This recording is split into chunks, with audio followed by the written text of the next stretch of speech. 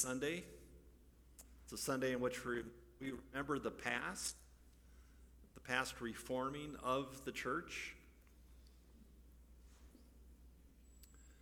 Remember people like John Huss and Martin Luther, John Calvin, the Wesley brothers, and many others who helped to challenge some of the practices of the church to keep the church focused on the gospel. But this day is not just for looking back. This day is also looking forward. The reformation of the church, the renewing of the church, is not just something that happened a long time ago, 500 years ago. The reformation or the renewing of the church needs to be happening today as well. The Word of God does not change. The sacraments for us do not change. I mean, there's been attempts at changing the sacraments, but we still baptize in the name of the Father, the Son, and the Holy Spirit, as Scripture has told us. And we will continue to do that. But other things change. Believe it or not, 1,000 years ago, there was a new instrument that was introduced to the church that I'm sure got a lot of pushback. You know what kind of instrument that was? It's called the organ. Yes. For the first 1,000 years, or at least 900 years, there was never an organ in a church. So when they introduced this style of music, it was, I'm sure, a bit challenging for many of the traditional worshipers who had sung a cappella for nearly 1,000 years. And then we've had some other changes through the years.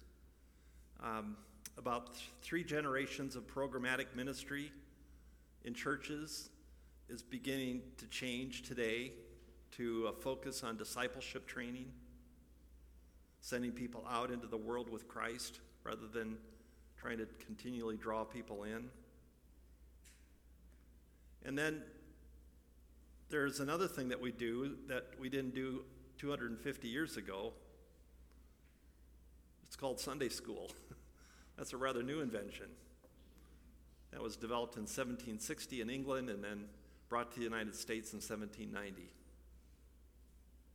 And so we have these things that can be helpful tools as long as they keep us focused on the essence of why we are here, and that is to proclaim the good news of Jesus Christ. My point here is that the church needs to renew and to reform, even today, and so our youth here, we are entrusting that renewal to you. But the renewal of the church begins with something much simpler. It's called the renewal of the believer. This reading comes from the prophet Jeremiah, who heard this word from God, spoken to him, and then he shared it with the people of Israel and Judah. In 587, Judah had fallen to the Babylonians. Not only had they destroyed Judah, but they destroyed Jerusalem and the temple, completely obliterated. In 587, after centuries of going to the temple to make their sacrifice, now they are in exile. What are they to do? And that's when the word of God spoke to Jeremiah, and he spoke it to the people. And God said, it's not what's in your actions, it's what's in your heart. The day is coming, says the Lord, when I will make a new covenant with the people of Israel and Judah. This covenant will not be like the one I made with their ancestors. This one will be written on their hearts. Israel had drifted away from God, especially as they went into this exile. The people had followed the old covenant, but now there was no more old covenant to participate in. God spoke to them through Jeremiah when he said that he was giving them a new covenant. This covenant would begin with something radical. It would begin with God's grace, with God's forgiveness. It would no longer begin with their sacrifices. Later in the New Testament, Jesus teaches us to put an end to the sacrifices that are done for show. And instead, seek the sacrifice that receives forgiveness. That is the sacrifice of a contrite heart. Instead, Jesus said God would forgive our sins. And this is the way he said it in Matthew. I want you to show mercy, not sacrifice. So today, is your response, is your sacrifice a sacrifice of mercy, forgiveness for others? Is it a contrite heart? The renewal of the church will begin with that, when each one of us experiences that need, that desire for forgiveness. The renewal of the church begins with you also, our young adults. There's an old commercial, you're way too young to remember it, but it was a re-advertisement of an old car made a long time ago that they don't make anymore. It's called an Oldsmobile. My father drove one, and so it was a particularly poignant commercial for me because they came out with a new line of Oldsmobiles, and they said, this is not your father's Oldsmobile. But it was. So we want this to be your church. Through the renewal of your hearts, as God comes to you through the power of the Holy Spirit, we want you to renew and to revive the church. God said, I will write my instructions on their hearts, and I will forgive their wickedness and never remember their sins.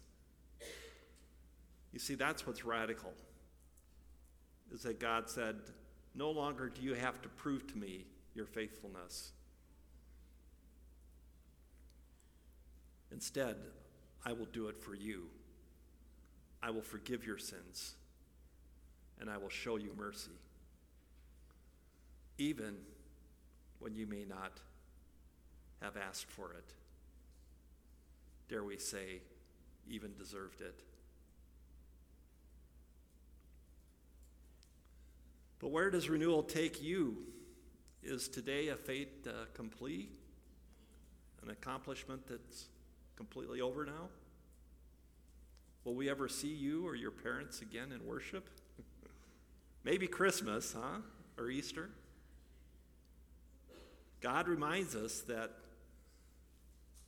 reformation, that true reformation, that renewal happens in the heart. And if your heart hasn't been broken and mended recently by God, then it's going to be tough to trust a Savior. Some Israelites took God's teaching to heart in that Babylonian exile, and some did not. Jesus taught about this, the early church taught about this, and some Christians took this to heart, and some did not. So what will you do?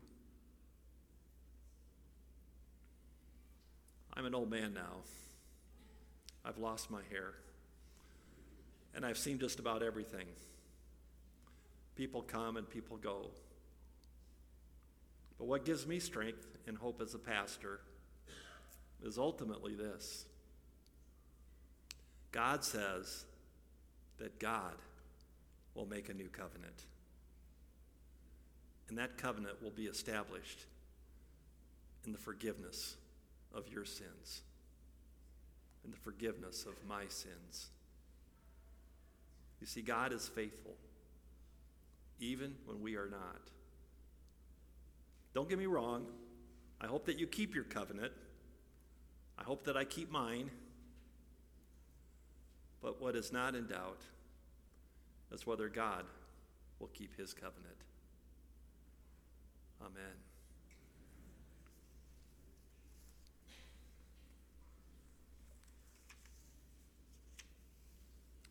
I'm going to ask David Cole to join me. David has been working with our confirmants on their faith